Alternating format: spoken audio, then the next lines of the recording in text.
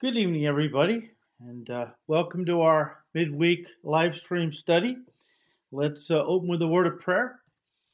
Heavenly Father, we thank you for bringing us together tonight and pray your Spirit would be our teacher, that, Lord, you would pour your Spirit out upon the study, bringing it forth in the power of your Spirit for your glory, giving us grace to apply, well, first of all, to understand and then apply these things into our lives. We thank you, Lord. We ask all this in Jesus' name. Amen. All right, guys. Well, if you're new with us, we are studying the book of Revelation, so please turn there. We are in chapter 1. Book of Revelation, chapter 1, and we have been studying the last couple of weeks the vision of Jesus Christ that John saw and that he wrote down for us to see as well. And as I said a couple of weeks ago, artists have tried to paint a picture of Jesus from this passage, and it looks pretty grotesque because it is a vision of the glorified Christ in symbolic form, not literal, symbolic. So let's pick it up in verse 14. As John describes the vision of Christ, he said, his head and hair were white like wool, as white as snow, and his eyes were like a flame, his eyes like a flame of fire. His feet were like fine brass, as if refined in a furnace, and his voice as the sound of many waters. He had in his right hand 7 stars. Now, verse 20 tells us, or we are told in verse 20, that the 7 stars, Jesus is speaking here, he said the 7 stars are the 7 angels of the 7 churches. The word angel is a transliteration from the Greek word angelos, and it's a word that simply means messenger. When we hear or read the word angel, we assume it's a reference to any one of a number of, supernatural beings, both good and fallen, God's angels and the devil's angels. However, John said that Jesus holds the 7 stars in his right hand, which speaks of authority. The right hand is the hand of authority. Jesus is seated at the right hand of God. In other words, that's the position of power, but under the Father's authority. And so this is the idea here is that the churches are under Jesus' authority, and he exercises that authority over the churches by delegating it to the 7 stars. Now, the problem with interpreting these 7 stars as angels or spirit beings is that nowhere in the New Testament do we ever see angels involved in the leadership of the church, ever. And because of that, I and many other pastors and commentators tend to see these 7 stars as senior pastors or the lead pastors of these 7 local churches in Asia Minor. Remember that the number 7 in the Bible is the number of completeness, which symbolically means that these 7 stars represent all leaders of the Christian churches. I mean, the complete number of Christian leaders throughout the history of the church. It's just really symbolic for all leaders. These 7 churches represent all churches we're going to see starting next week. And these stars, I believe, represent the lead pastors. We would call them senior pastors of churches throughout history. All right. One author put it well. He said, and I quote, "These 7 men demonstrate the function of spiritual leaders in the church. They are to be instruments through which Jesus, the head of the church, mediates his rule. That is why the standards for leadership in the New Testament for pastors are so high," end quote. Well, again, verse 16, John says, out of his mouth went a sharp, 2-edged sword. John saw a sharp, double-edged sword coming out of the mouth of Jesus.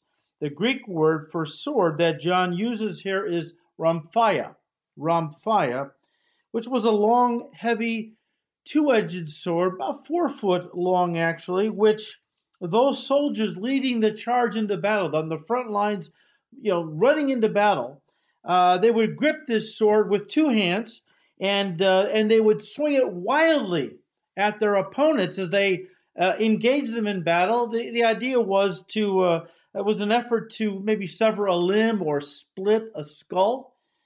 This was not a precision weapon, but a clumsy double-edged club of a sword, if I can put it that way, used for one purpose, and that was to maim and or kill an opponent.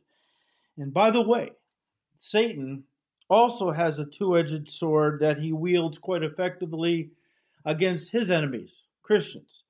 A sword that he uses to destroy a Christian's faith, destroy a Christian's walk, their effectiveness for God. That two-edged sword has one edge, which is doubt, the other, which is discouragement. And the devil is always trying to hit us in our heads, to devastate us in the area of our thinking, to try to get us to believe that God doesn't love us. He doesn't care about us, all right? Maybe we're not even saved. Doubts, discouragements, because we don't measure up. We can't get free of the alcohol or the cigarettes or the pornography or some other thing that has us bound. And the devil comes in and he tries to strike us upside our heads, our thoughts, with these doubts and discouragements to take us away from God, out of the race, away from battle, okay? And sometimes he is effective enough where he can take them off the earth because he pushes them into suicide. That's one of the reasons I believe that Paul said when he talked about the armor of the Christian in Ephesians 6, he talked about the helmet of salvation. Put on the helmet of salvation. That's a helmet allegorically that represents a protection from the enemy's attacks to your thoughts about whether or not you're really saved or whatever. Know what the scripture has said. How do you put on the helmet of salvation? By knowing what the Bible says about salvation, and that you are saved forever once you put your faith in Christ. And you may fall, you may stumble, you may blow it, but you'll never be disowned. You'll never lose your salvation. And if you understand that, the devil can't really affect you with trying to get you to doubt your salvation and get you out of the race and so on.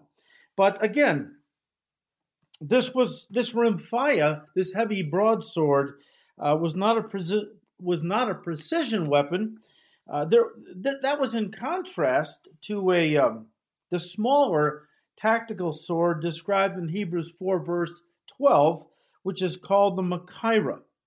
A Machaira was a short sword that varied in length, I think anywhere from 6 to 18 inches, and it was the common sword carried by a Roman foot soldier and used in hand-to-hand combat. The Machaira was kept in a sheath that was attached to the soldier's belt, which meant it was always close at hand, ready to be used. And in fact, the word Machaira is the same word used for sword in Ephesians 6:17 when Paul talks about the sword of the Spirit. But again, guys, the word sword in Revelation chapter 1 verse 18 is the heavy Remphaia sword, which was used to kill and destroy. And again, this is not a literal depiction, but an allegorical one. And therefore, this sword is not a literal sword, but a figurative sword. It represents the Word of God. And the fact that John describes this sword as coming out of Jesus' mouth is simply a reference to the awesome power that comes from God when he speaks. The same God, Jesus, who spoke the physical universe into existence, and by the power of his word, and holds it all together by that same powerful word. Check out John chapter 1, verses 1 to 3, and Colossians 1, verses 16 and 17. Jesus spoke the physical universe into existence and holds it together with that same powerful word. But here, the word of God is seen allegorically as a sword that Jesus will use to destroy his enemies upon his return. Look, the same word used to create the physical universe will at that time be used to execute the rebels who have gathered in the valley of Megiddo to do battle with Jesus Christ upon his return, to keep him from reigning upon the earth. Turn to Revelation 19. Revelation 19.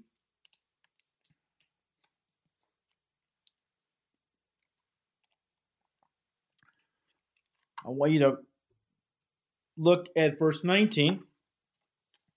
Revelation 19, verse 19, talking about this sword that's going to be used that proceeds out of the Lord Jesus' mouth, that powerful word that created the universe but will destroy his enemies upon his return. John said, "And I saw the beast," the Antichrist, "the kings of the earth and their armies gathered together to make war against him who sat on the horse and against his army." So this is a picture of Jesus Christ coming back to the earth, coming in with the clouds, his church and his mighty angels, coming to the earth to establish his kingdom. And here's the Antichrist and his forces in the valley of Megiddo, ready to do battle with the Lord. Okay.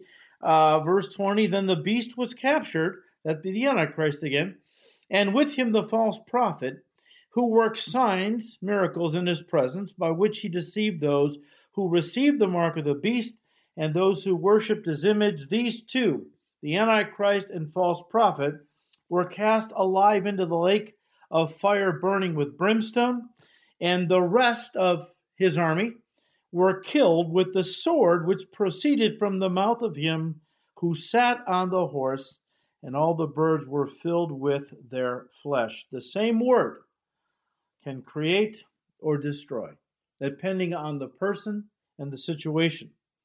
One author said, and I quote, "The word of God can either convict," he mentions Hebrews 4, verse 12, "or it can condemn," Revelation 2:16, Revelation 19, verses 19 to 21. "It all depends on our heart," he said. "Jesus will either be our loving Savior or our righteous judge." He goes on to say, Jesus Christ is no longer a baby in Bethlehem, or a man of sorrows crowned with thorns hanging on a cross.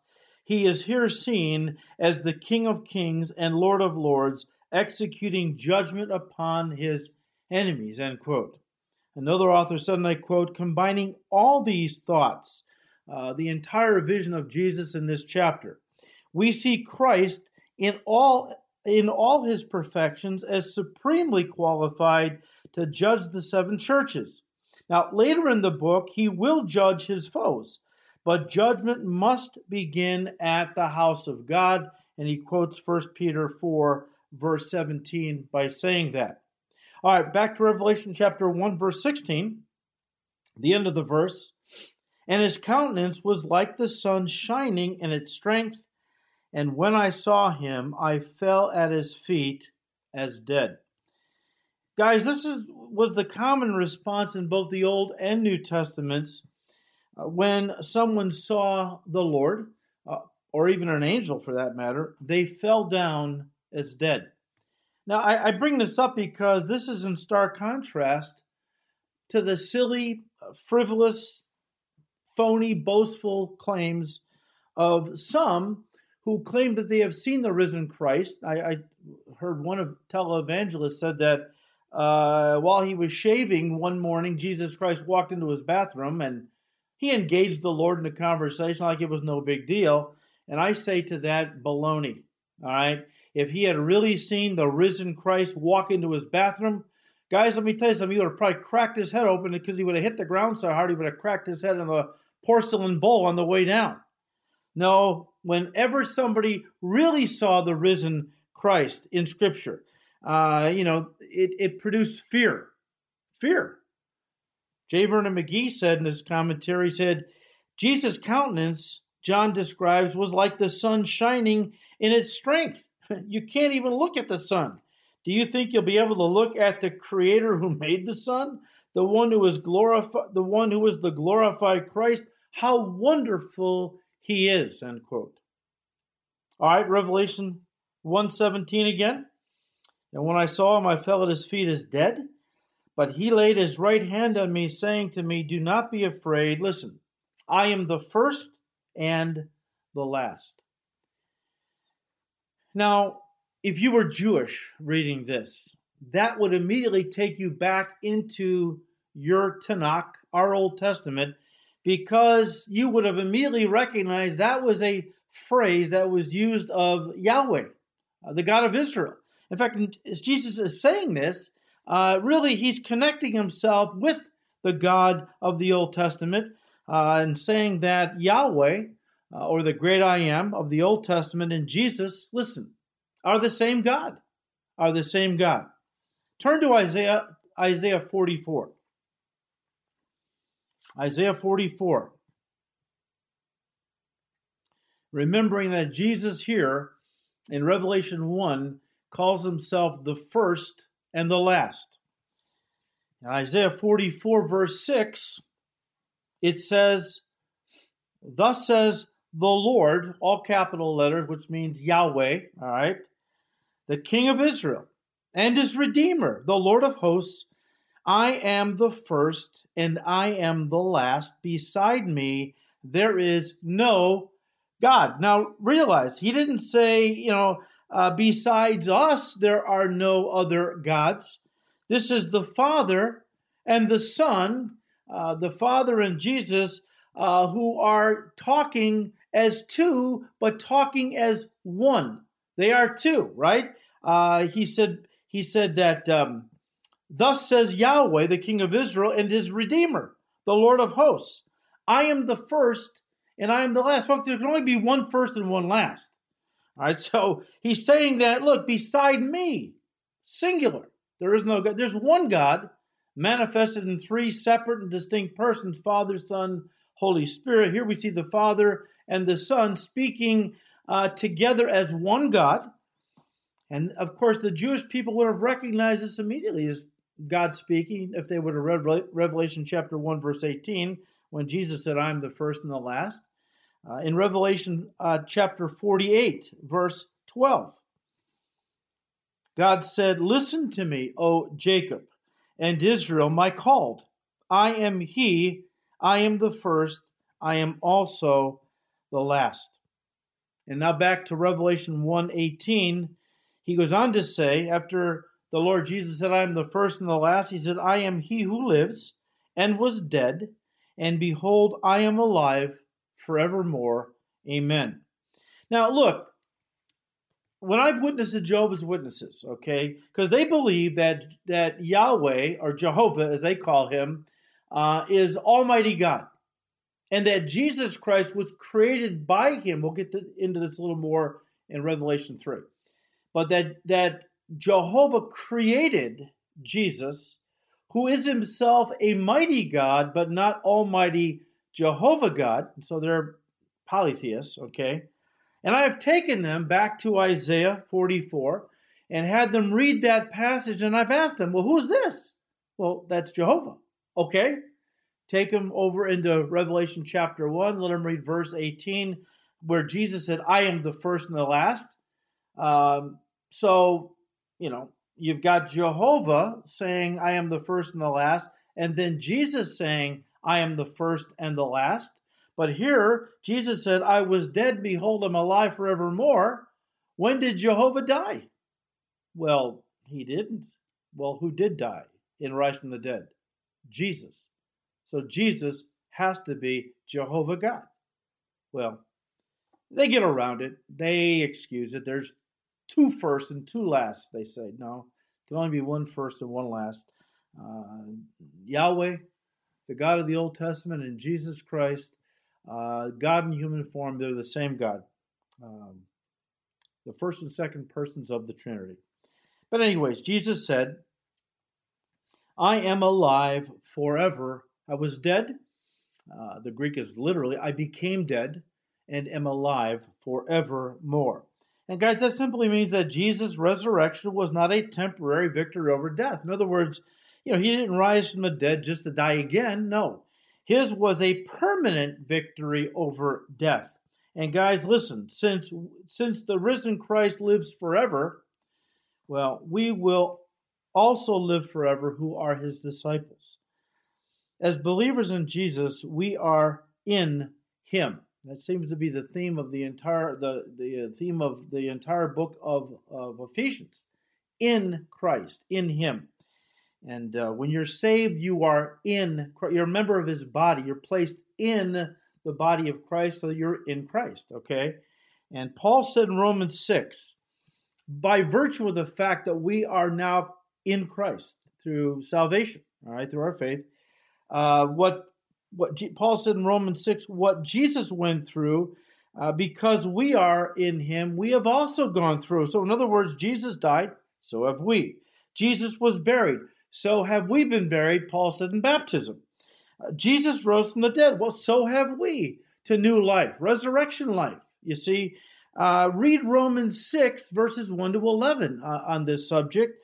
Everything that has happened to Jesus has happened to those who are in Christ. In other words, those who have put their faith in him. We are now members of his body.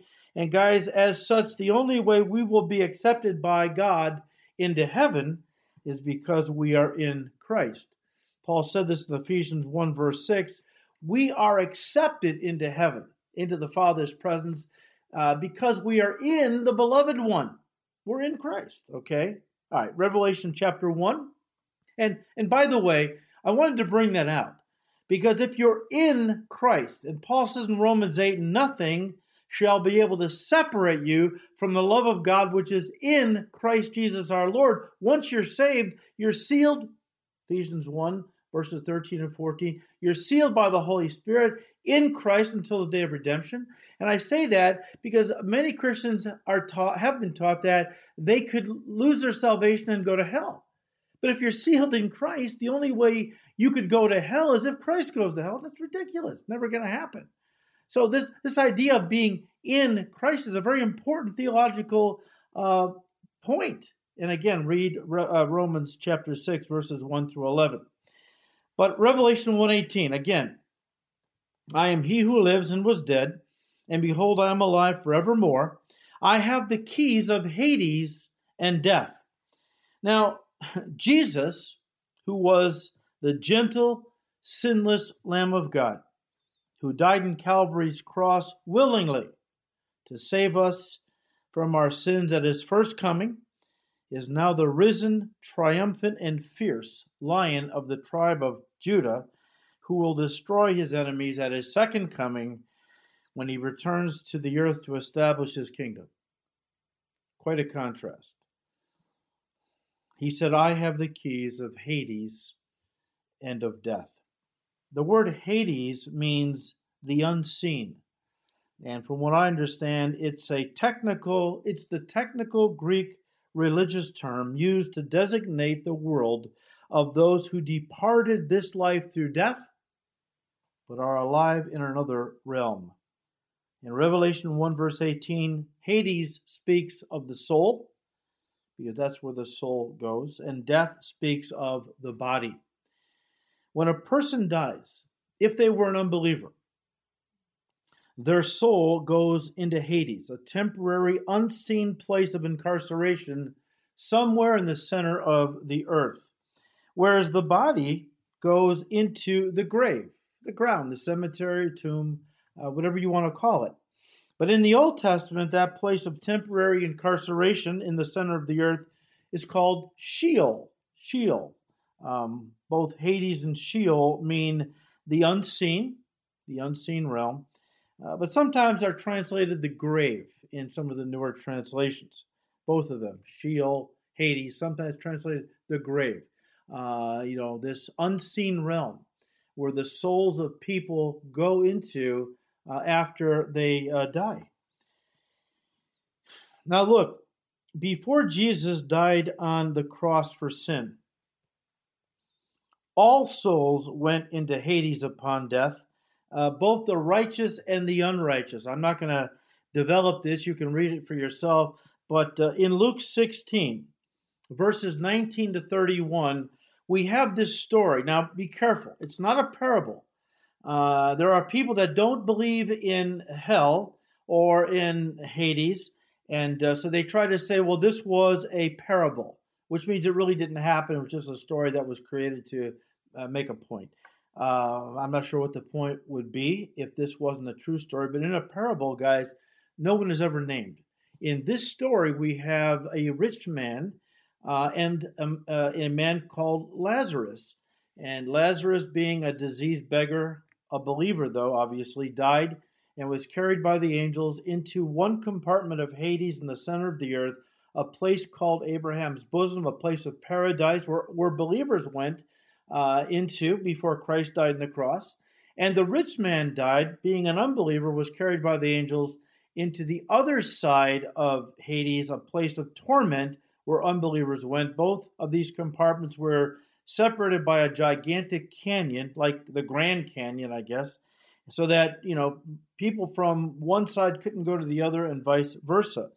And but in this place of paradise, Abraham's bosom, believers like Moses and Isaiah and David, Jeremiah, all those Old Testament saints went when they died, and it was paradise, but it was also a prison. In other words, they couldn't leave. Why?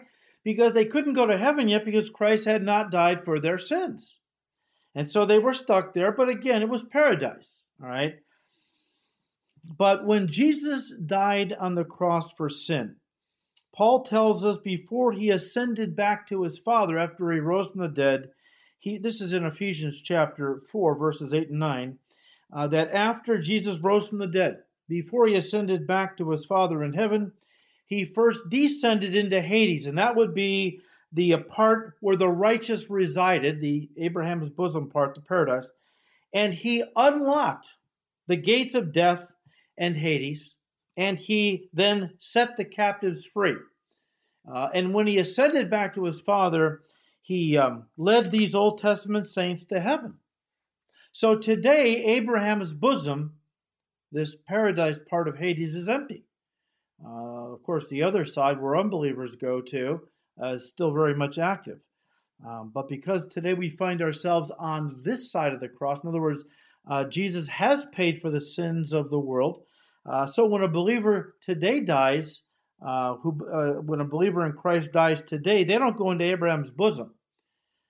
Their soul goes directly into the presence of Jesus, as Paul tells us in 2 Corinthians chapter 5, verse 8, to be absent from the body is to be present with the Lord. Now, someday, Jesus will unlock the gates of death and Hades for all the unbelievers. We'll study that when we get to Revelation chapter 20, verses 11 through 15.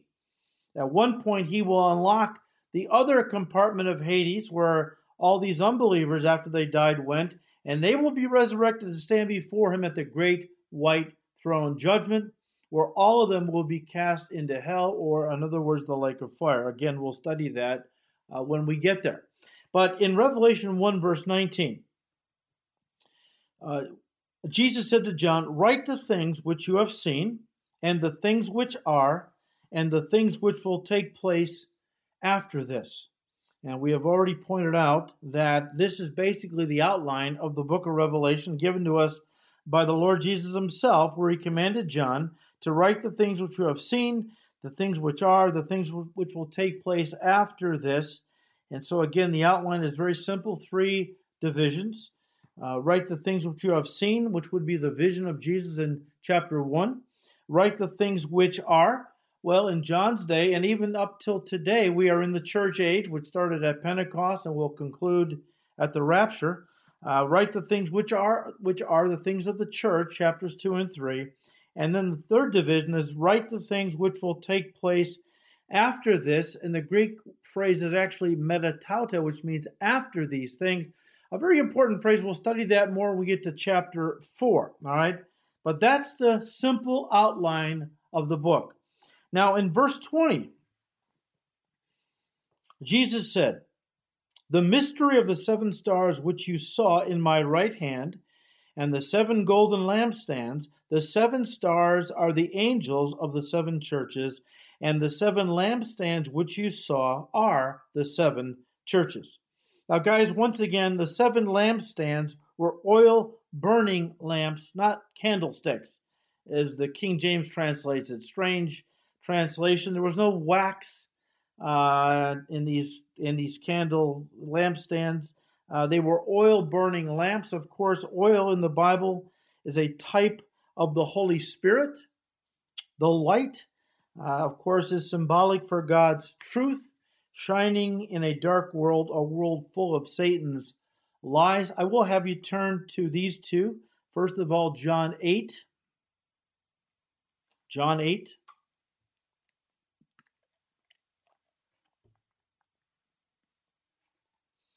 Because you have to see this, okay? Jesus came into a world of darkness. Darkness represents Satan's lies, okay? Spiritual darkness. And of course, Paul tells us that Satan is the god of this world. He's in control of this world. He has control of pretty much all, well, not all, but most of the avenues of communication, television, radio, the printed news, and so on. And he uses it to control people, to brainwash people into thinking the way he wants them to think, which is to think the thoughts of darkness, to keep them away from the light being, of course, the truth of God. But Jesus in John 8 is confronting the Pharisees and the scribes, who he is calling the devil their father. Let me pick it up in verse 44. He said, "You are of your father the devil, and the desires of your father you want to do. He was a murderer from the beginning." He murdered Adam and Eve, not literally, but spiritually in the Garden of Eden. Again, through his lies, you shall become like God. You're not going to truly die. But he was a murderer from the beginning and does not stand in the truth, God's truth, because there is no truth in him. When he speaks a lie, he speaks of his own resources. In other words, he is just talking in his native tongue, for he is a liar and the father of all lies. And then if you back up to verse 12 of John 8, Jesus said, "I am the light of the world." Now you understand the whole context is Satan's lies, spiritual darkness, in contrast to God's truth, God's light. "I am the light of the world. He who follows me shall not walk in darkness, but have the light of life." What did Jesus mean again when he said, "I am the light of the world"? Well, we just said it. In the scriptures, light and darkness are used quite often as metaphors. Light is often used in the scriptures to represent spiritual truth, holiness, moral purity, and obedience toward God. Darkness is often used in the scriptures to represent spiritual error, evil, moral impurity, and rebellion against God. And this is the battle, guys. Light and darkness are really used of the battle that we are engaged in. The light battling the darkness. The light being God's word, God's truth, battling the devil's lies. We read in John chapter 1, verses 4 and 5. "In him, in Jesus, was life, and the life was the light of men. And the light shines in the darkness, and the darkness did not comprehend it." The Greek could be translated, "could not extinguish or overcome it."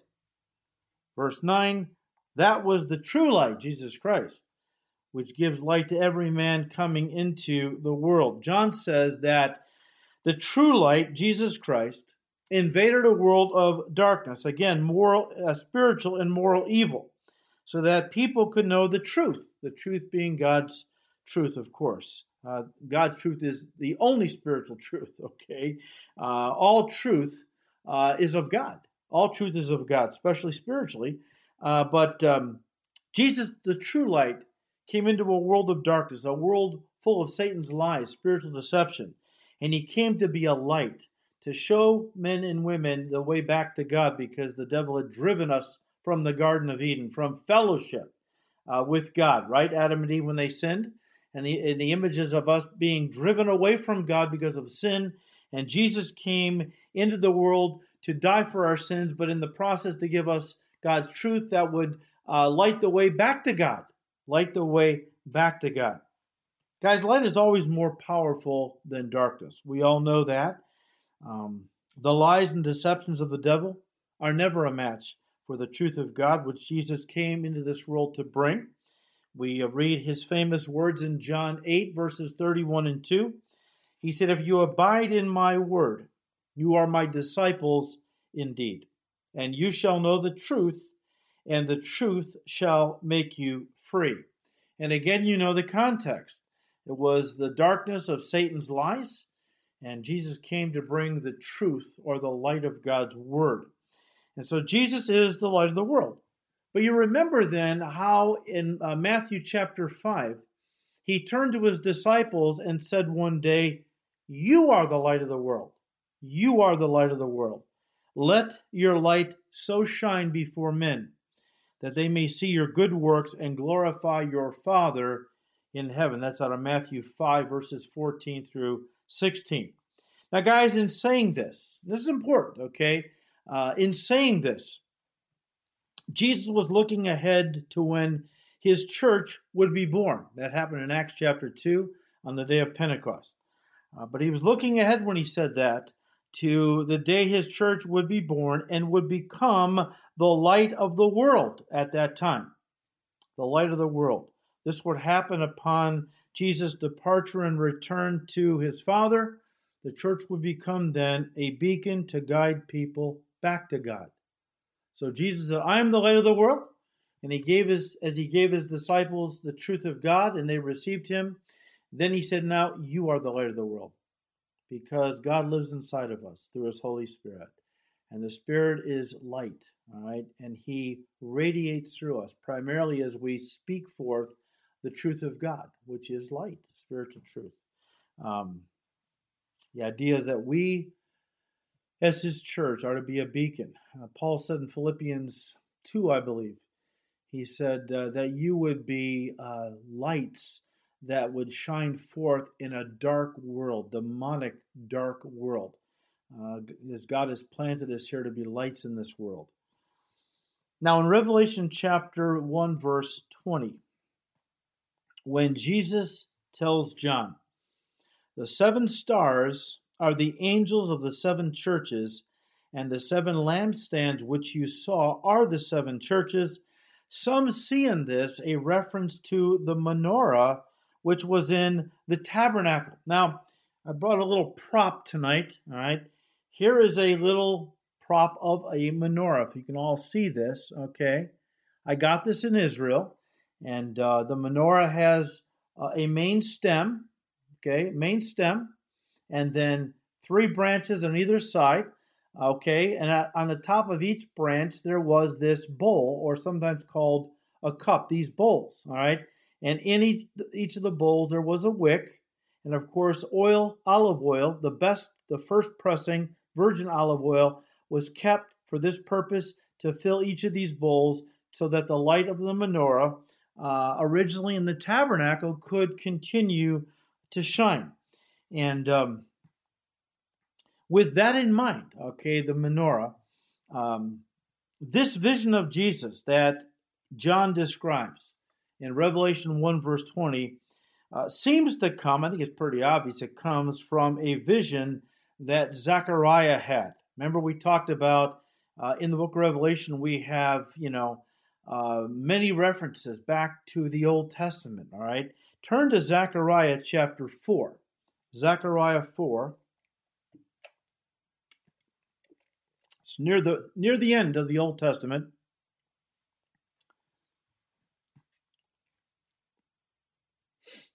Zechariah 4. Let's start with verse 1. Now the angel who talked with me came back and wakened me as a man who was wakened out of his sleep. And he said to me, what do you see? So I said, I am looking, and there is a lampstand of solid gold with a bowl on top of it, and on the stand 7 lamps with 7 pipes to the 7 lamps. 2 olive trees are by it, one at the right of the bowl and the other at its left. So I answered and spoke to the angel who talked with me, saying, what are these, my Lord? And then the angel who talked with me answered and said to me, do you not know what these are? And I said, no, my Lord. And he answered and said to me, this is the word of the Lord to Zerubbabel, not by might nor by power, but by my Spirit, says the Lord of hosts. Now, let me break this down a little bit, because I think it's worth exploring, all right? The problem with the menorah, all right, if you were a priest in those days, was the priest, this is one of their jobs, okay? You get one of these jobs which you have to do all the time. It gets kind of monotonous and burdensome. If you were a priest in those days, one of your responsibilities was that you had to fill the bowl of the menorah. Now, there were actually bowls, okay? One bowl for each of the 7 branches for a total of 7 bowls, all right? These bowls had to be filled once every day because God mandated once the menorah was lit, the light was never to go out. So they had to constantly, every day, make sure these bowls were filled with oil, and of course the wicks were trimmed so that the light never went out. Now, if that wasn't labor intensive enough for the tabernacle, which only had one menorah, all right, and they tell me, I don't know if it's tradition or if it's something I missed from the Old Testament, they claim that original menorah in the tabernacle was about 5'3" tall. I don't know. But when Solomon, there's only one menorah in the tabernacle. When Solomon built the temple, he put 10 menorahs in it. All right? 10 menorahs. And if I know Solomon, they weren't 5 foot tall. They were massive, which meant the priest had to climb up ladders with buckets of oil to fill all those bowls. I mean, think of the effort that went into filling the bowls of 10 menorahs, 70 bowls in all, every day. Now, some people believe that Zechariah, besides being a prophet, was also a priest. And I think all the priests probably tried to imagine ways those bowls could be filled. I'm just trying to put myself in their sandals, all right? I'm thinking if I was a priest back then, I would daydream of some way that those bowls could be filled that wouldn't be so labor intensive, right? That wouldn't require all the work of carrying buckets of oil up to each bowl to fill them every day, 70 in Solomon's temple. I mean, it could be that Zechariah's vision was based even on a dream he had. He was so thinking about this, of how wonderful it would be if pipes could be inserted into olive trees directly somehow, and then each pipe could run from the olive tree into each of the bowls, eliminating the need for the priest to do it manually, right? Now, guys, I don't know, and I'm not being facetious. I don't know if that's where the term pipe dream came from, all right? Pipe dream. A pipe dream, of course, is a dream that has little or no chance of ever coming to pass. Okay, it's a pipe dream, all right? Did it come from maybe Zechariah's dream that he maybe dreamt or at least imagined?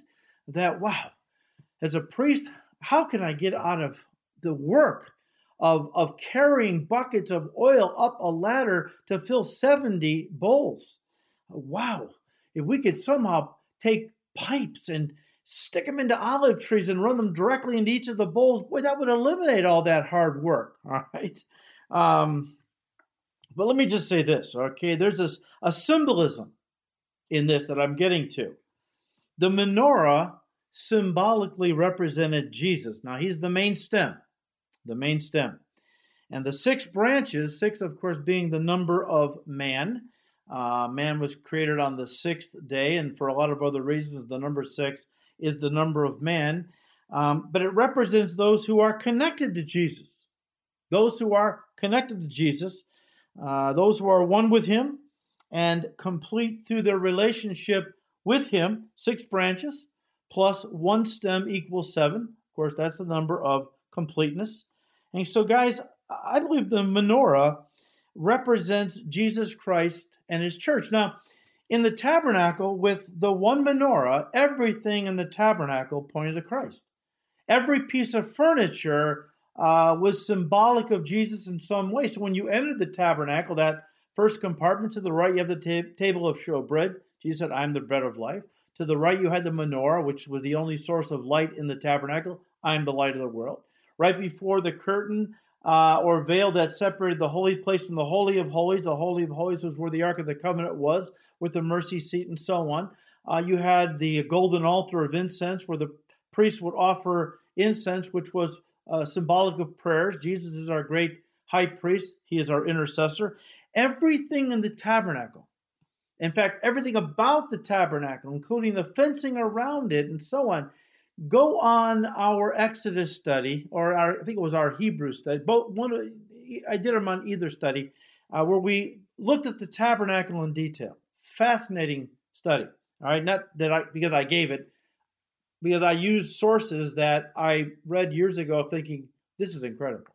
This is incredible. And so I like to share that with you. But I believe, guys, that the menorah represents Jesus and his church. The very thing he said in Revelation chapter 1, verse 20, the 7 lampstands which you saw are the 7 churches. The church is connected to Jesus, who himself is the light of the world. That light is kept burning through a constant flow of oil, which is the Holy Spirit.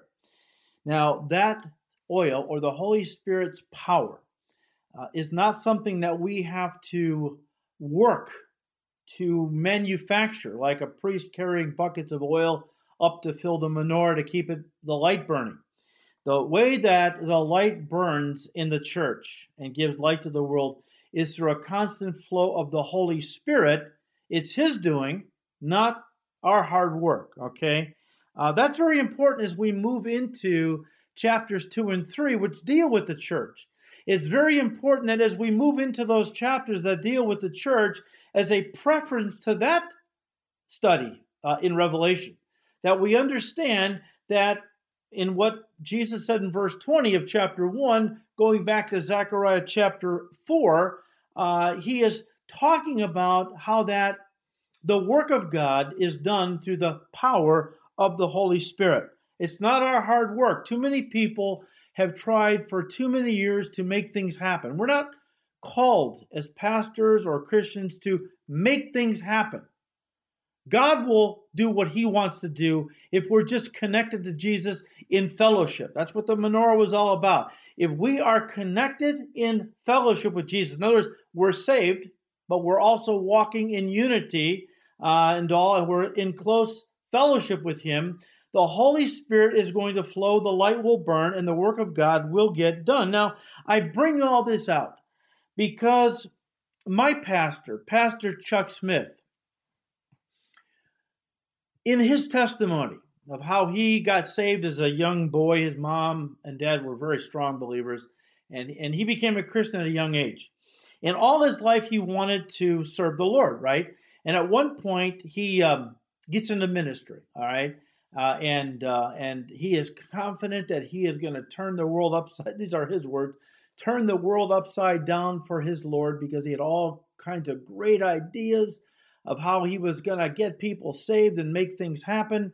And the Lord let him labor for 17 years, year after year, and nothing happened. He never pastored churches more than 100 people, all right? And at the end of that 17 years, he happened to be at a conference for his particular denomination. This denomination was very big on contests to help build the church, add numbers to the church. And so at this meeting, the head deacon, or the I forgot what he was called, but he was the supervisor over this area of the denomination, and he laid out this new contest for the spring semester, I guess, or the spring of the year, and they had a 3-month contest that they were going to do. And as he laid it out, he had certain people that were working with him that jumped up at this conference. And, yeah, that's a great idea. We can't wait to try this. And Chuck said, after 17 years of contests, I just couldn't do another contest. I just sat there. I couldn't even get up and get excited. I just sat there. And so the bishop, that's what it was, saw me sitting there, came over afterwards, and he said, lectured me on the evils of rebellion and so on. And so Chuck said, I went back to my hotel room. I knelt by my bed and I said, Lord, I'm not a rebel. You know I'm not a rebel. I just can't go another conference. I can't do it, Lord. I'm burned out. I'm contested out. And Chuck said the Lord gave him 2 scriptures. Spoke to him very clearly. Scriptures that Chuck had known for years, but the Lord very powerfully gave him 2 scriptures. The first one was out of Zechariah 4, verse 6. It is not by power, your power, or your might, but by my Spirit, the work of God will get done. And then out of Acts chapter 2, the Lord added daily to the church those being saved. Chuck said, thank you, Lord, got up and went back to his church. And around this time, the Lord had already shown Chuck through a couple of books he was reading. But one of the authors challenged the readers to teach the Bible verse by verse. This was a revolutionary thing. Chuck had never thought of teaching the Bible verse by verse. It was always topical, okay? And but this author challenged the readers that if a church would teach the Bible verse by verse, a pastor or a leader, it would revolutionize the church. And Chuck thought, I don't know what else to do. The contests aren't working.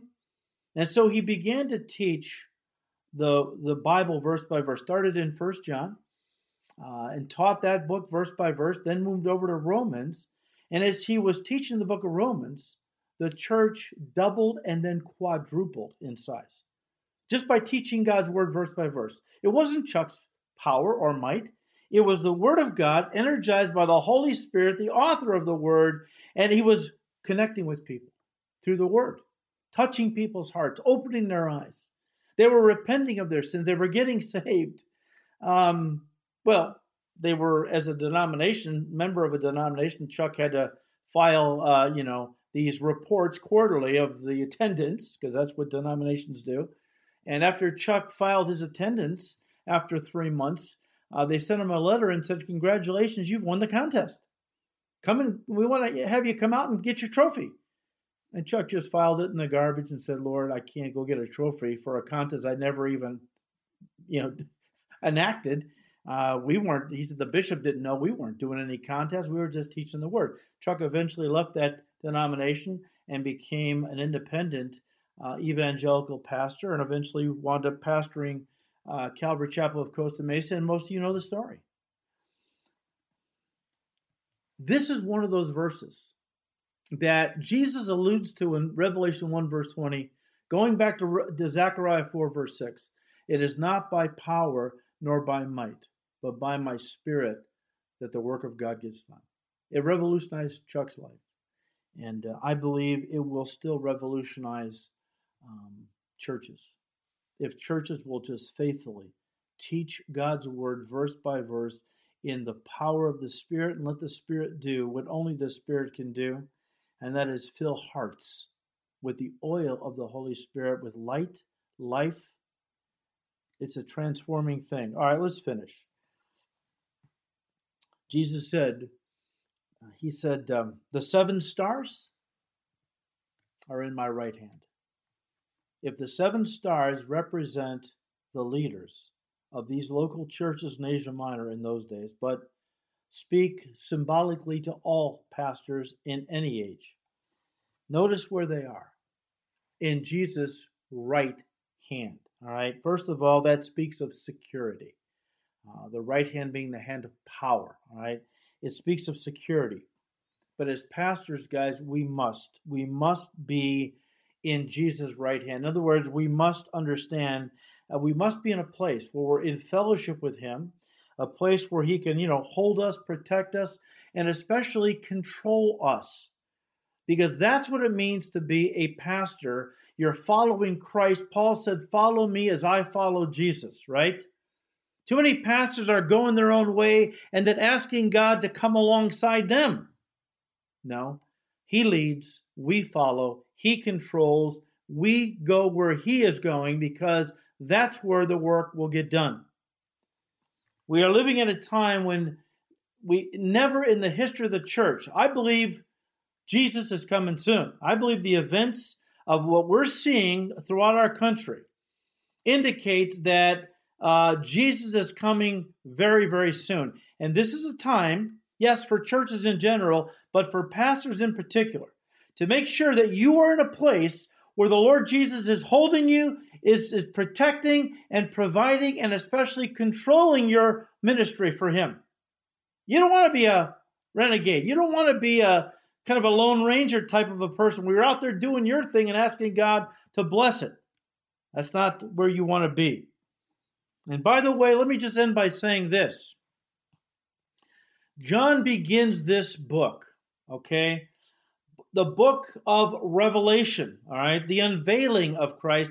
He begins well, Jesus, who actually is revealing this to John, so it's really not John begins, but John is writing what Jesus is showing him. And the first thing that John sees that Jesus is showing him is a vision of the risen, glorified Christ. Yes, in symbolic form, but it's a vision of Jesus. Now, I was thinking about this, okay? Why start with this vision of Jesus? I mean, we want to get right into all the, the judgments and things. Why did the Lord, who encouraged all believers to read this book, remember a special blessing, verse 3 of chapter 1, would be given to those who read this book, right? And do the things written in it. Why start with this vision of Jesus? Guys, I believe the Lord spoke to my heart. And he said, this must be the focus.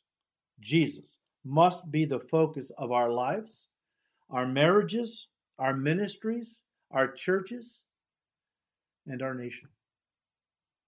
I mean, before we get into anything else, the first thing we are confronted with is a vision of the risen Christ. Because I believe that is the very thing that everything after that has to come first. The vision of Christ. He's got to be at the center. Interesting, and I'll close with this. If you study Israel encamped in the wilderness, right? They came out of Egypt and they were on their way to the promised land. And they spent 40 years in the desert, okay, in the wilderness.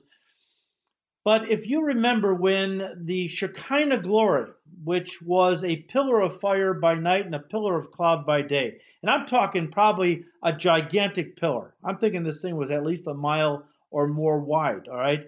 And whenever the Shekinah glory lifted up and began to move, they were to break camp and start going with it, of course. And then when the Shekinah glory stopped, they were to set up the tabernacle, all right, which, of course, had the Ark of the Covenant, which represented the throne of God, right? And the Shekinah glory would hover over the tabernacle. And all the tribes were to camp to the north, south, east, and west, all facing toward the tabernacle.